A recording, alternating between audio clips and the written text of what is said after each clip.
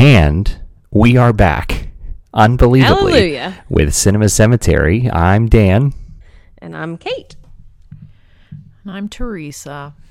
Teresa's joining us. She is The enthusiasm, my goodness, it's overflowing. so excited that we are finally back at it, that she has joined us for this double episode.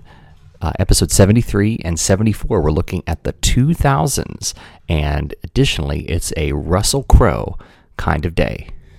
A Russell Crowe double feature. Yeah, double feature, double header.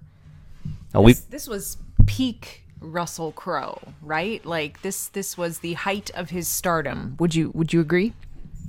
Oh, yeah. Because this happened, and then in my mind, I didn't see Russell Crowe again until he showed up literally in Pittsburgh to film 3 days later, although I'm sure he was doing other things. But it was this and then nothingness until he was running through the streets of Pittsburgh. I did not mind 3 days later, except for the fact that they leave from, I believe they're heading towards the airport, but we can tell they're driving towards the zoo. And those are in separate directions. Yeah. And they're fool supposed to be us. in Oakland, but they like run out onto the street of downtown, and that isn't. You can't run out of Presby Hospital onto the streets of downtown. That's not the same. Now, a double feature with an actor winning, well, not necessarily winning, but a movie winning Best Picture back-to-back with the same leading actor. Only has happened a couple times. We saw it back in the 30s with Clark Gable, right? We had it happen one night. Remember Clark Gable? He was so dreamy. Mutiny on the Bootney, and it happened one night, back-to-back, 34 and 35. We had a Meryl Streep, right, back-to-back. We had her in The Deer Hunter, and we had her in Kramer versus Kramer, but I don't know if we want to count that. She was a sort of a secondary Hunter. player. A minor character. Yeah, secondary character in both, so we don't do that. But this, we're back at it, and I He's think the leading dude, yeah. I think this is the last one until we get to the Michael Keaton duology in 1415 with Birdman and Spotlight. And I've seen neither of those, so I'm excited to dip in my toe into the pool of possibility. Those two brought Dan back to, like, how do I phrase this? He hated the Oscars until those movies. No, that's not true. I liked the Oscars as a concept, but I have hated concept. Since 2003. I have hated every Best Picture winner aside What from. happened in 2003? Well, that's The Return of the King, but we'll get to there in a couple episodes. But ever since 2003, there's only been 2 movies I've liked. There's a few I've tolerated: Coda, The Departed. But Tolerated. You liked Coda. Like, in secret. You couldn't come out and say it, but you recommended it. I need to come back for the Coda episode because I don't know that Dan is going to be very truthful in his depiction of how he responded to that film. I think he might guard some of his... Well, we'll get there. Let's talk about Russell Crowe in these movies. No, it's one of those movies that's not good the whole time, and then the end is really good, and it tricks you into thinking the whole movie was good. Okay, we'll talk about Coda when we get to Coda. So let's talk about 2000 and 2001. So we got 2 movies to talk about today. But and we it's been a while, Kate. we should clarify how we viewed these movies. Yeah, so we saw Right? we've had a We bit saw of a break Gladiator in May, 6 months ago, 5 months ago. and then we saw A Beautiful Mind last Saturday. Yeah. Yeah, life kind of got in the way. We've had a lot of changes, some new businesses starting, some a new arrival has shown up, and A human arrival, a baby, human not just a baby arrival package. is here, and all kinds of things. So And that baby is right here next to us, Yeah. sleeping away, but still very present. we might need to pause it. All right, we've stalled long enough. It's time to get into our 2 What do you movies. mean So we'll talk. stalled? I think we need to set up the part where my memory might not totally be all there for Gladiator, and I think that should just be stated, and it's fair. I am happy to provide the synopsis of Gladiator if the two of you feel like ill-equipped, given the I mean, that's distance fine, but between you your only viewing get 30 and- seconds. Only 30 seconds? It's a 30-second recap. That's the thing. Kate, I don't know. I've listened to this podcast. I feel that the 30-second rule is very loosely applied, if at all. It's 30-second recap test. So which one of you is doing it? Because it's not me. Not me. I'm not doing Okay, it. I'll go for it. Gladiator, Gladiator. is an action drama. I'll call it that, and it follows the death and aftermath of the death of Emperor Marcus Aurelius of the Roman Empire. So we're talking like what, 2nd century, 3rd century, 2nd century.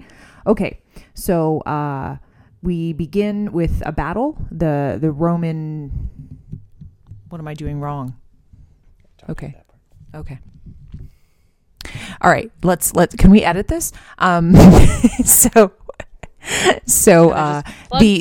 Roman legions are in Germania, and it's like this final battle that will kind of finally bring peace to the Roman Empire, if they can just defeat this one, the last standing. I'm 30 seconds already. Yeah. Okay. Anyway, we have this Roman general Maximus.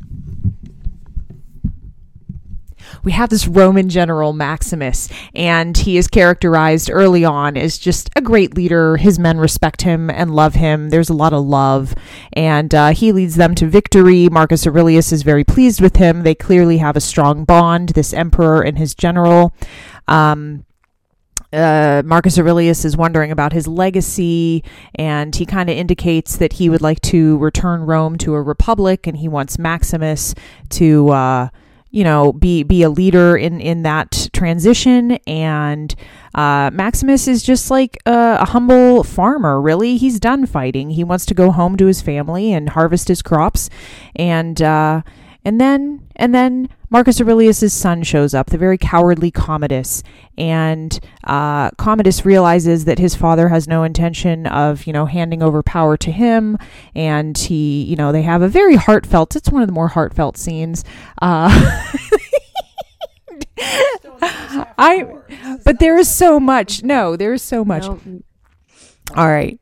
So anyways, Commodus kills his father. And then, turns his henchmen onto Maximus the general to get him out of the way so that he can just be emperor and maintain power in his family. Well,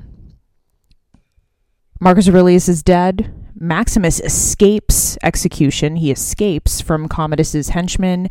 And while he is on the run, his family is also murdered. And then he is taken captive, basically, by a guy who, would you say he owns or traffics in gladiatorial games and people. He becomes a slave to this guy who sells gladiators, and they get back to Rome eventually, and Maximus, I'm really regretting this, guys. I'm sorry. Told you, it's you can't just jump in. Yeah, and so Maximus now has to climb the ladder of gladiatorialness to gain some fame and get the attention of the emperor, and ultimately lead him on his quest to get revenge for his family. That's it, right? That's the movie. Really, it's a revenge. It's a revenge. To rags to riches. Classic. Or so. Classic. You killed my wife and son, so now I must kill you. Story. That's exactly the recap. Now, all of those details Classic. are important, and we will talk about them as we go. Can we edit this? Directed. Can we start over? No, this is we just do what we do, and you just sometimes it's good and sometimes it is what it is. Nothing wrong. Everything now, that was said was accurate so far. It's true. I normally don't remember anyone's names, and I just start with so Russell Crowe's wife was murdered, and he was bad. The problem is, I actually remember everything she just said. I don't remember anything in the second half, so I'm still. No. Oh, well, I can help you out there. I was just getting warmed up. Directed by Ridley Scott, who I did not know was an old British man. Just found out. Which now explains the cinematography of this film and why it was so wonky. Because I was watching it and was like, well, should we do what worked and what didn't, or what was confusing? Well, yeah, Kate just found out about Ridley Scott, and I can't wait to introduce her to Steven Spielberg after this. I don't know who else she hasn't heard of. I watched the Spielberg. And then in the next movie, she's going to learn about Ronald Howard, who's directed many other movies. No, that was just the kid from Music Man, right? The Wells Fargo Wagon Kid. That's Ronnie Howard. I'm being funny. Of course, it's Ron Howard. Dan just had a stroke. He just had a stroke. So anyway, Okay, he's gone. Dan is gone. I did. Yeah. I did So Ridley Scott and find- his color choices, so his cinematography, and by color choices, I mean there seemed to be like some like tone, like lighting, like it's like filters. what's sepia filter. Yeah. A Yeah. filter. Yeah. But even just the way, like it very. I kept watching it, being like, this looks very fake.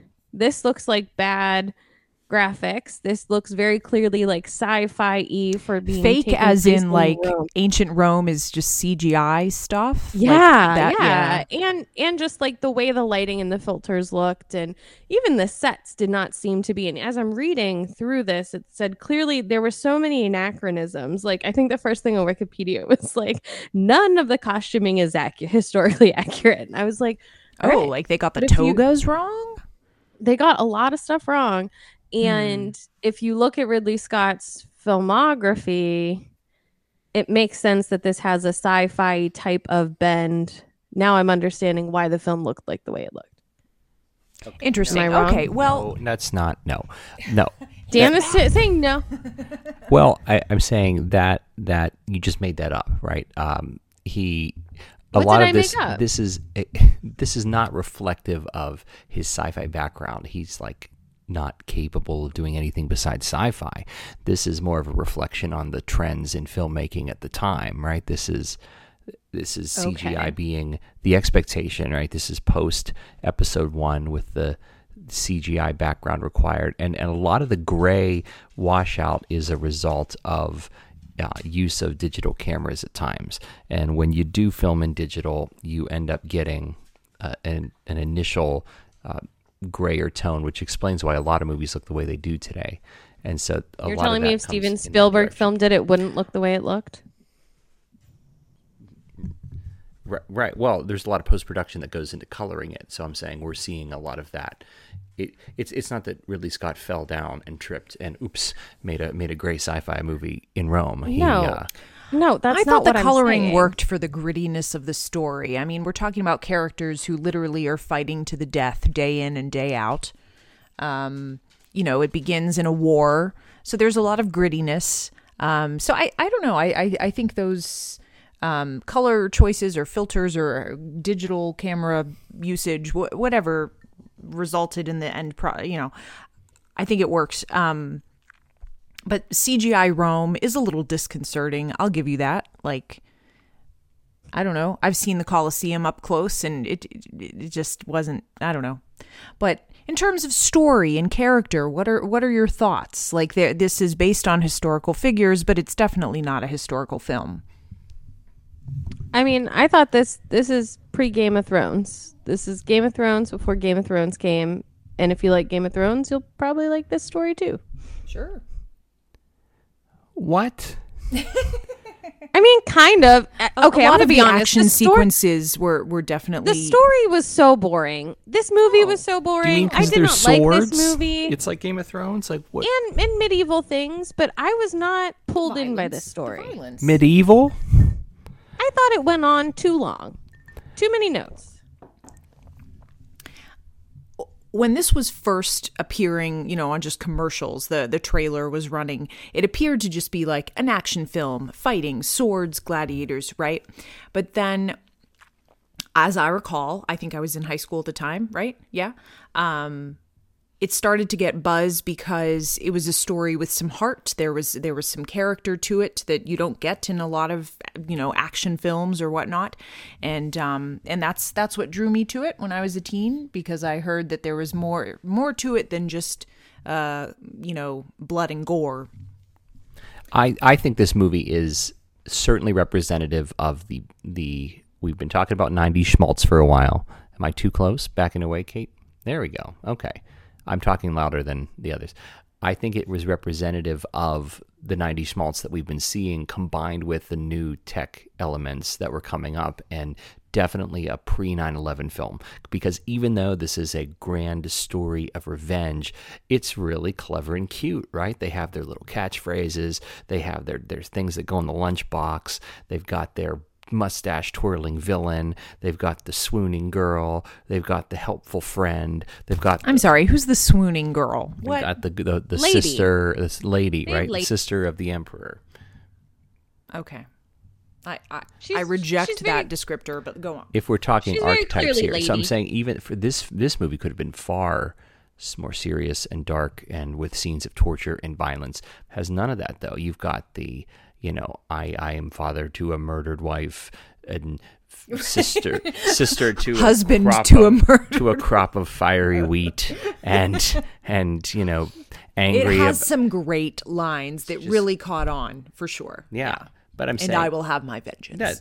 then there's I nothing wrong with remember that. none of these lines. I do enjoy those sorts of things, but it's an interesting mix, and it's certainly pre 9/11y, and we're going to see pre 9/11 the next couple movies, and then you're going to see a huge shift in 2004. And so it was really interesting to see this here because I could tell they were trying to be gritty, but the world wasn't gritty enough for them, and so the lack of grit in the world still was showing through in these quotable quotes that they had to throw into this world and the next, and the Sting song and the end, and the Sting. Okay. I just think about that Fields of Gold at the end when he's walking. I think they should be playing Oh. that. Yes, the movie begins and ends with that image Yes. of, a beautiful wheat field and, a person walking through it. You see his hand brushing against the wheat. It starts that way and it ends that way because, spoiler alert, Maximus dies in the end and he goes to the very beautiful afterlife where his wife and son are waiting for him. And he has that great shot where the rose petals are underneath him and he's floating. That was some nice images. Big fan. The rest of the characters have died as well because this took place a long time ago.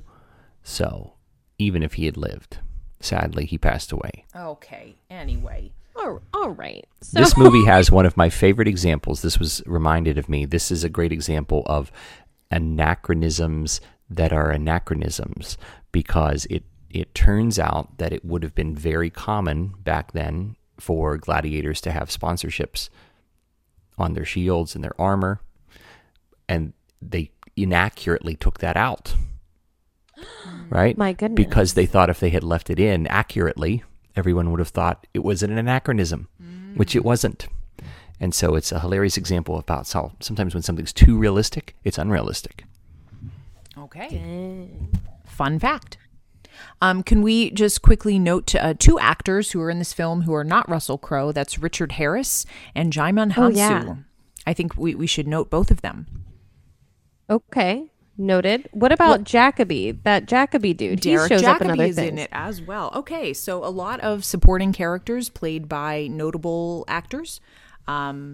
Richard Harris, this would have been one of his last films. Yeah? No, not one of his last films. Harry Potter 2 was his last film. Okay. Harry Potter 2 was in 2002, so this was his third One to of. last. Okay. So when I said one of It his was his last films, I think I am correct. Anyway, It was his pre-penultimate film. I just want to say I think he gives a very moving performance. He's only in the first 20 minutes or so, but I think he makes a great Marcus Aurelius. I don't know. I was just I feel for this man who's in the twilight of his life, and he's wondering, what's it all been for? What a failure of a father I was, So I thought that was very moving. And then I mentioned Djimon Hounsou because I think he's given some great performances in other things. So this, I think, was one of his earlier movies. I think he first came onto the scene in Amistad. That was Steven Spielberg, right? Okay. Well, anyway, he is Russell I Crowe's wouldn't know. buddy, a fellow gladiator that he meets, when Maximus is first taken captive, and he gets the last line of the film, and I love that final moment of the film where he's, just talking to his deceased friend and saying we'll meet again, but not yet, not yet. He's the guy from the poster for Blood Diamond, which I never saw, but I saw him on the poster. That's what I remember him from. And he was also in the Guardians of the Galaxy movies. He was also in a wonderful, Jim Sheridan film, In America. That guy. He was the neighbor in the movie In America, a lovely family drama.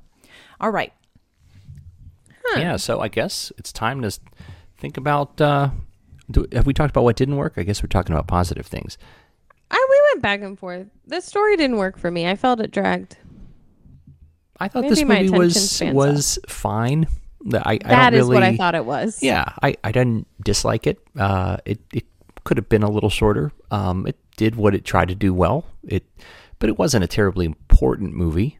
I understand why it might have won in the year 2000. It was sort of a thinner year. I mean, Mission Impossible 2 was the big box office leader at the time, so that's certainly not going to win Best Picture. What else did we have back then? That was Grinch Stole Christmas and Castaway. Castaway maybe was a little bit more moving and interesting than this. I don't know, but yeah, this was fine. I'm fine with this winning in the year 2000. There's no snubs here, but I'm not, I think it won because Erin it ticked many Brockovich. boxes, right? It's could be considered an action film, but it is a drama. It's a story of revenge. There's this protagonist who's just very appealing in a variety of ways. And then, you referred to the mustache twirling villain, but Joaquin Phoenix, he's young Joaquin Phoenix. Was this one of his first notable roles? I think probably. He also was nominated for an Oscar, and yeah, I don't know. I think this movie offers a lot. You could argue it's too long. Maybe the story drags, sure, but I think it has political intrigue. It's got that element to it as well with the senators, and I don't know. I think there's something for everybody here. I think everything the movie did well, I've seen done better in others, or I will. Like as action, Return of the King is about to pass it. As Romanness, I thought that Ben-Hur was better. As revenge stuff, I don't know. I don't know where to put this because I don't dislike it, but I'm looking at our list here and this left such a low impact on me. I'm tempted to put it down in the bottom quarter because when we watched it, we decided literally back in May. watched about it and forgot about it. We didn't even record an episode. Well, I think we watched it and we're like, so we're going to just watch A Beautiful Mind and do a double episode because there's not much to say about this, right? That was the agreement in May. We just didn't watch A Beautiful Mind for 6 months. And yet I couldn't summarize it in under 18 minutes. So because it's too long. It's too. And I was looking at the other nominated Best Pictures. You have Chocolat, Crouching Tiger, Hidden Dragon, Erin Brockovich, and Traffic. So of course Gladiator won because the Academy didn't understand Crouching Tiger, Hidden Dragon. It was bigger and more epic than Erin Brockovich. Film. Shout out It for was that. right, Yeah. that. And I should also have love won. Traffic. Actually, I really thought that was a really well done. I remember liking it at the time. Maybe if I revisited it, I wouldn't like it as much. But anyway. We'll find out. I never saw Traffic, but if you're looking at that, Gladiator is the most traditional Oscar film on that list, and it's the longest, so it must win. So I'm looking at our list here, and I'm looking at movies like A Man for All Seasons, West Side Story, Grand Hotel, Rocky, Out of Africa. Does this belong amongst this group? Can it go down below Platoon and An American in Paris and Going My Way? I think it's better than Going My Way. Going My Way is when we get into legit bad movies. American in Paris we can go even between is American and right on the line. Platoon Maybe above and American in Paris. Yeah, maybe between Platoon and American in Paris because How Green Was My Valley at least had those Welsh tunes. It had more heart. yeah, it's tough on this list because almost all of they're almost all good. But yeah, we get into bad movies starting in this final bit, and it's above that. Wait, can we just back up? Kate, what did you just say about How Green Was My Valley? Tess, it's bad. It's a bad movie. It just Okay, is. that's what I'm accustomed to hearing you say, and you just gave it a couple of positives. Because you mock me for my love of that movie, I'll mock you till the day you die. But it has them Welsh tunes, and I'm here for it. I can say positive. It's So not if all Gladiator bad. had more song, It's at the bottom of the list. I'm offering let's an talk about honest. A Beautiful Mind. A Beautiful Mind. So this is where things start to get personal. So Wait, why? Okay, yes, it's What makes you deeply say personal. that? well, this is the beginning of a 3-part adventure, right? Because we have A Beautiful Mind in 2001, Chicago in 2002, and then Return of the King in 2003. Lord of the Rings was nominated all 3 years, but the Academy felt that regardless of the quality of the first 2 movies, they were going to wait and recognize the whole franchise in the third.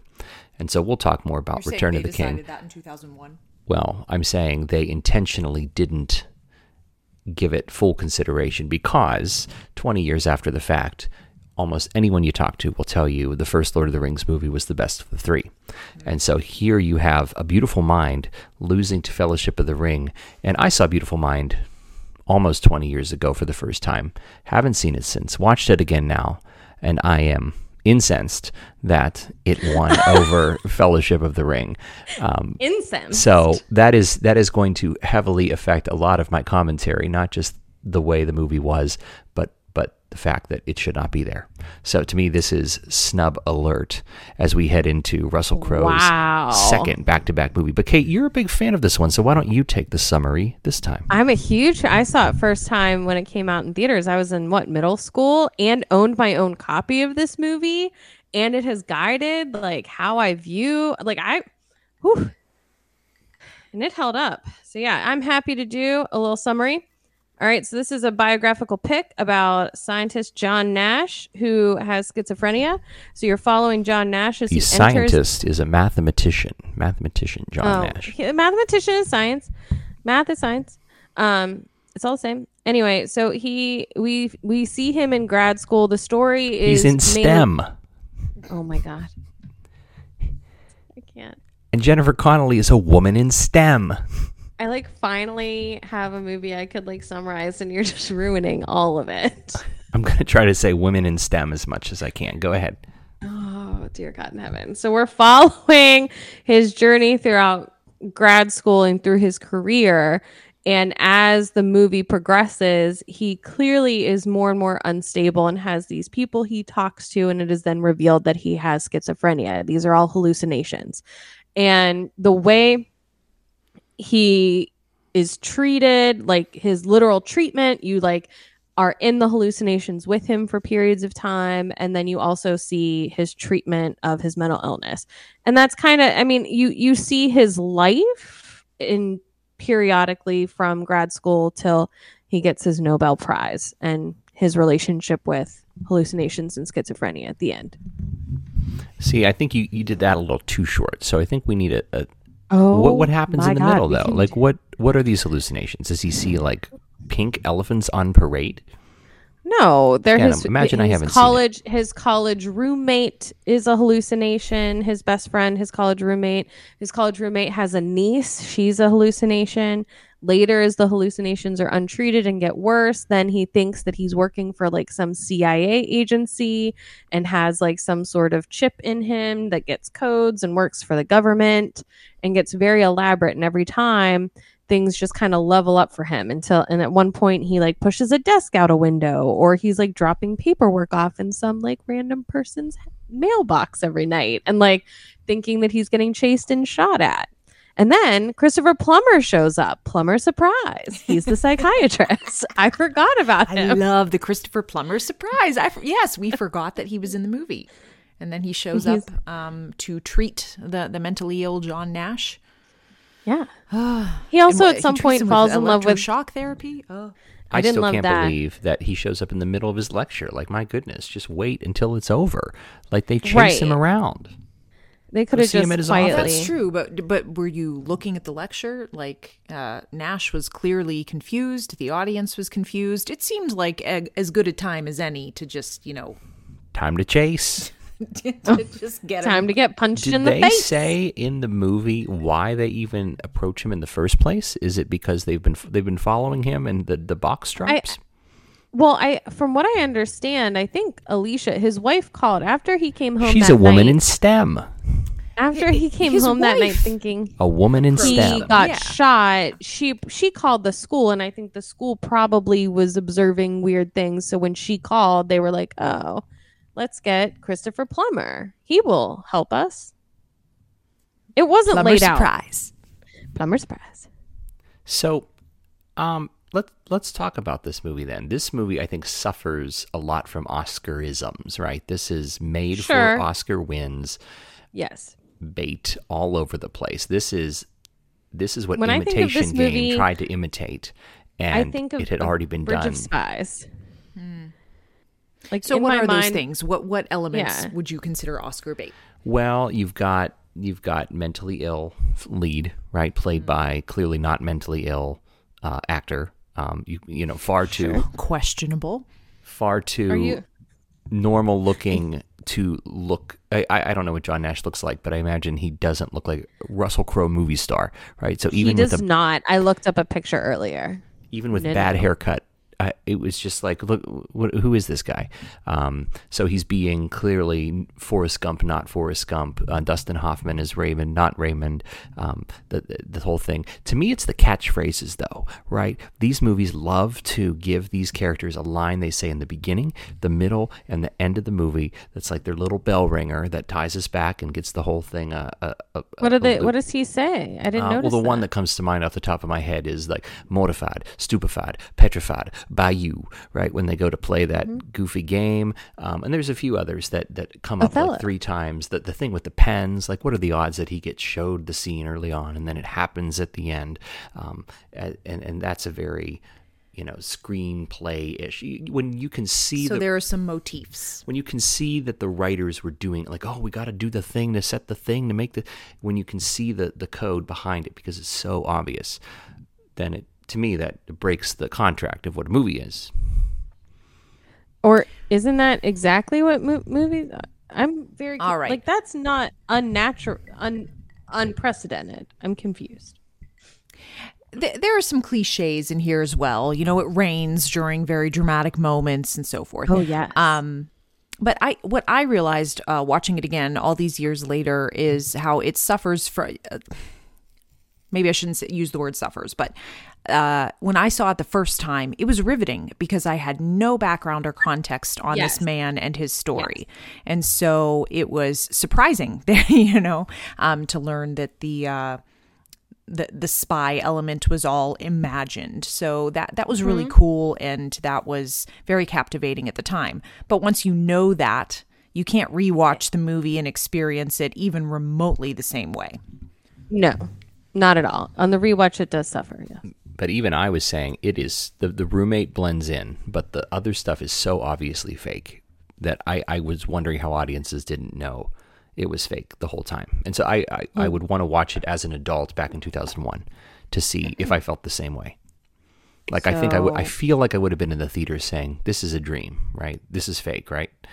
Were we supposed to feel that way, or was it supposed to fool us? I guess that's the thing. I think this movie thought it was being more profound than it was. And it came across I'll agree with that. It came across as very, like when Top Gun does it, Top Gun knows it's not being realistic, right? It knows it's playing beats and doing archetypes and doing a shtick and hitting a typical hero's journey formula. This I think was trying to be realistic and gritty, and it ended up feeling like people playing pretend. Sure. I think Jennifer Connelly's A Woman in STEM, her makeup at the end, like hilarious. Anytime they have, young actors in the Wait, the time latex. out. What is it about? I mean, she's playing a real woman. She's playing a real person. What do you mean you don't believe that she's in STEM? No, I mean when she's at his Nobel Prize ceremony and she looks like an 8th grader playing the granny in Pippin. Okay, I That do music recall wasn't great. seeing it the first time, thinking that her aging makeup it was poorly done, for sure. And she definitely doesn't look like that in Top Gun. No, yeah, it was wrong. She actually aged much better. I think It's we probably should because pause. she decided not to pursue a career in STEM. And I work think at the we should bar. pause for 1 second. Something else that did happen between seeing Gladiator and A Beautiful Mind, like, you guys had a kid, I started a business, but most importantly is Dan saw Top Gun. Between Kate also saw Top Gun, so she has also been profoundly moved, and it's going to severely impact all the remaining 22 episodes of this series. There is certainly a before and after situation here. I saw it like twice in theaters and once in your back porch, but you saw it how many times? I've seen it 10 times. I saw it 9 in theaters and once on my back porch. And I probably would be watching it right now because I haven't seen it in a month if we hadn't decided to record. Are you missing Yeah, it? I am. You're like, Francesco Tom. he was in to watch it tonight, yeah. Oh, man. But Wow. actually, I'm glad you mentioned it because I'm going to get to reuse a Jennifer Connelly reference later as we go through some of my cons. No. Well, I mean, a con for me, let's just go there. Why don't we? In reading some actual information about these people, John and Alicia Nash, watching this movie is painful now because it turns out that they actually divorced in 1963. And then they remarried in 2001, which is, a fascinating story. What a journey that, they took as a couple. But the movie doesn't play it that way. It's not a factual. That's rich. It's very frustrating to me because I think they are glossing over the massive, massive challenge of being in a relationship with a person who is so has such severe mental illness. And, they just skip a bunch of decades from the 60s to him getting the Nobel Prize and indicating that they've been together that whole time. And he gives this beautiful speech, saying that she is, all my reasons. And it's a lovely tribute to his wife, but it indicates that they've been together and they've strengthened their marriage over the decades, when in reality they were divorced for those decades. So it's like, I mean, it's lovely that they got back together, that they found each other again, but being married to somebody with that degree of illness is profoundly challenging. And I don't like that the movie just kind of like neglected that. And he has another child from another relationship, which I've done a little reading on. And of course that was left out of the movie as well. So it's like, I almost wish that these were just fictional characters, they could tell a compelling story with fictional characters, but they take these real people and totally eliminate some of the more challenging parts of their lives and craft it into, Oscar bait. But not only that stuff is totally drama worthy, and I would totally watch that. Like, instead of just watching him like wander around and like learning how to teach classes in the college, like I would have much rather seen him like get divorced and get back together and have a kid with another woman. Sign me up. Okay. This movie does suffer a lot from it happened in real life, so we have to do it that way. Isms, right? Like, he doesn't actually do that much cool looking math stuff at the beginning. He doesn't actually ever seem very smart. And then he goes crazy really quickly. And then he stays that way the whole time. And only at the end of his life is he recognized. It's kind of a boring story, right? But that's probably how it happened. But in the beginning, he does achieve something, in grad school that propels him to a position at MIT, and that is when he is brought into, is it the CIA? I think so. He works for he does a have some government early success lab that kind of puts him on a track to be called upon by the federal government to help crack codes and stuff. Well, that leads me to my other complaint. This movie does a bad job of explaining complicated stuff in an easy to follow way. And instead just kind of waves your hands around and asks you to wonder, right? I have no idea what his math stuff is, and it would probably be tough. Well, let's talk about that particular. Sorry, I got to butt in. That particular scene where he has that eureka moment. He's at the bar with his friends, and they're discussing like approaching some girls or some young women who are there, and that scene is. No, that's a good scene. Okay. Is there more? Sure, if they'd done more of that, I probably would have liked it more. That's a struggle, though, because the screenwriters aren't as smart as him, and they don't understand the concepts either. So how do you write for a character that's smarter than you, and how do you make that understand to people that are dumber? And it's a tough challenge, but this movie didn't do it well. I've seen other movies that do it a little better, so that was a setback for me. Because you just take everybody says he's smart. You just like, okay, well, if enough people are saying it, I guess he is, but I don't actually see it. And then at the end they say, oh, your work has been so meaningful. And you're like, okay, cool. If you say so.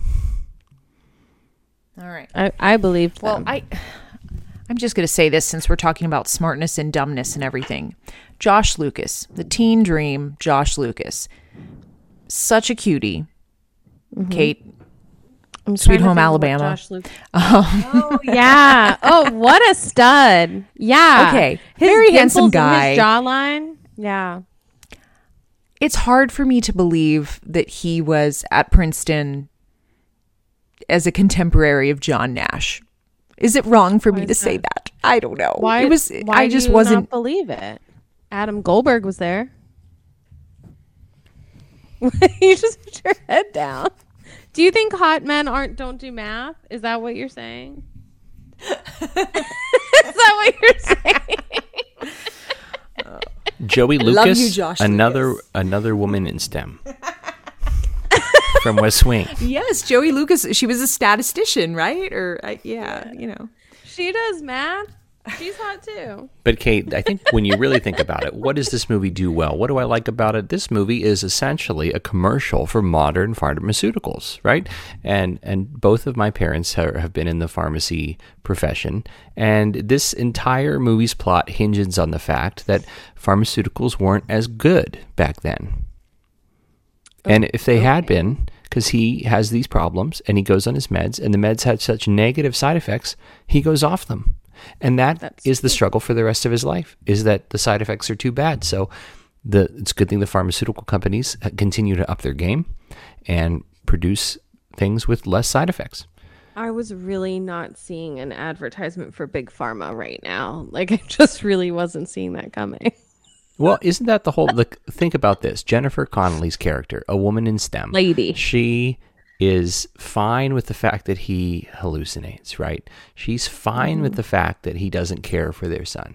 She doesn't care at all. But when he suddenly stops responding to her in bed, she is so incensed, just like in Top Gun, that she freaks out and breaks the mirror. And it's the side effects. It's the side effects. It's not the actual... That's what becomes the bigger problem. And so it becomes, well, we got to deal with this because the side effects are too bad. That's the turning point of the movie. The way the plot is structured, that is the straw that broke the camel's back. Okay. Yeah, it was his lack of having sex with hers. That's what changed her tune. I can't. That's when she had enough. She's like, "This is no good. You're going off these meds right now, and you're going to learn." She did not tell him to go off the meds. Well, that's when he decided on his own and didn't tell him. She made him come to that decision on his own, right?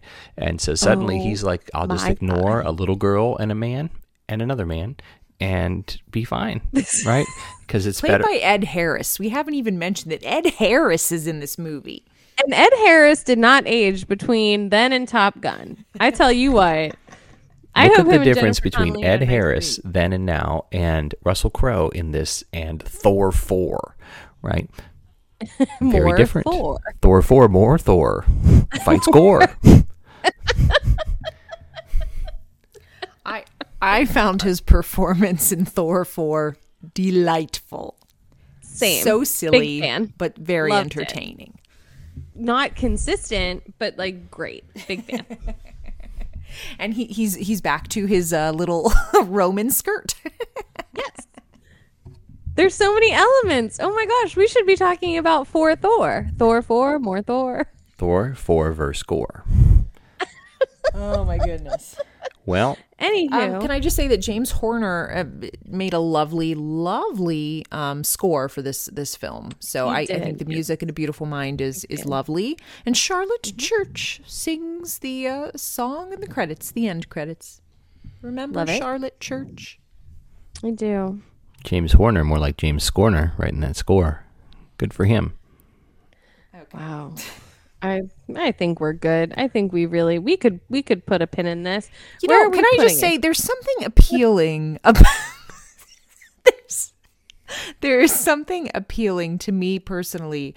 These movies that take place on Ivy League campuses, whether it's The Social Network or A Beautiful Mind, or Chariots of Fire, about like the quad on an Ivy League campus that is just so captivating. I don't know. I'm not against it. See, Social Network's a movie that doesn't actually explain the code, but it lets you understand what smart people are doing, right? And their problems That was a better version of this.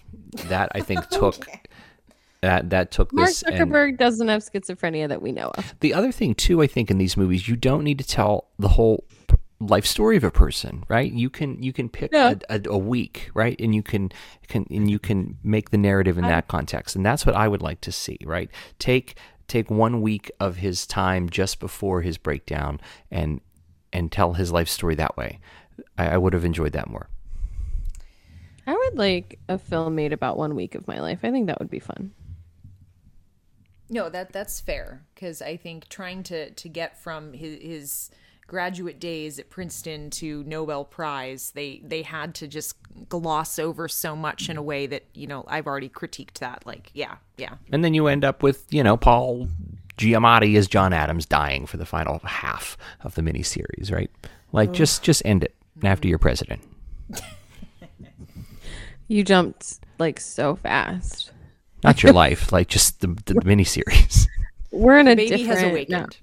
Now we're. Oh. There she is. She's smiling. That's because she didn't have to watch Beautiful Mind. Well, Kate, where should we rank this? Well, Dan, I don't know anymore. It seems like it wasn't. Was it better or worse than Cimarron? Like. Well, no, I think we're putting this down below Gladiator. I'd put this below American in Paris. No. Oh wait, I did not like. I liked it more than Gladiator for sure. You can put it above Gladiator. This movie was important to my life. I can't. To you. Okay. Yeah. I forgot you liked it as a child. Yeah. Okay. And I enjoyed rewatching it. I was carried along in the story. I was never bored. I barely looked at my phone. I was carried along. Like, that means something. Well, I will put it below Rocky, above Out of Africa. Out of Africa was boring. That's fine, yeah. I had a farm in Africa. I still think this. I think we are raking this way too high, but we have to make some compromises. A baby. All right, here she is. All right, so we're going to wrap up quickly. What is probably the best thing that came out of this movie is that Jennifer Connelly and Paul Bettany got married. That is exciting. And he plays Dan doesn't Vision, care a at all. character that's a robot made out of science, technology, engineering, and math. So, once again, her relationship with STEM continues. All right. I can't. So what do we have to watch next time, Dan? Next up, we continue our early 2000s run with a movie that I don't know if it's good, but I know it's fun. It's 2002's Top Gun? Chicago. Ooh, oh Chicago. yes, oh yes. So I think whether or not we rank that highly or not, I think we'll have a good time. No more mental illness or revenge quests or grocery bags there's dancing an in entire the wind. Song. There's an entire song about Revenge Quest. Yeah, that's But in a the whole fun thing. way, right? Like there's a whole song about it. Yes, we both like it's all. That song is about a fib. Yeah, We that's get to see a lie Mr. song. Cellophane. It's going to be great. We'll see I'm when excited. this happens. Are We we could gonna make our watch next Top Gun? episode next week. We could be a year from now. And yes, we might finally get our Top Gun episode in. Thankfully, we don't have to watch that one again, but maybe we should. I think we should. I think we should. I could watch Top Gun every day. I tell you what. All right. Well, thanks for joining us know this time. I won't say this week on Cinema Cemetery. I'm Dan. Kate. I'm Teresa. This is a baby. That was Flannery making a sound, and we'll see you next time. From now on, I'll go my own way.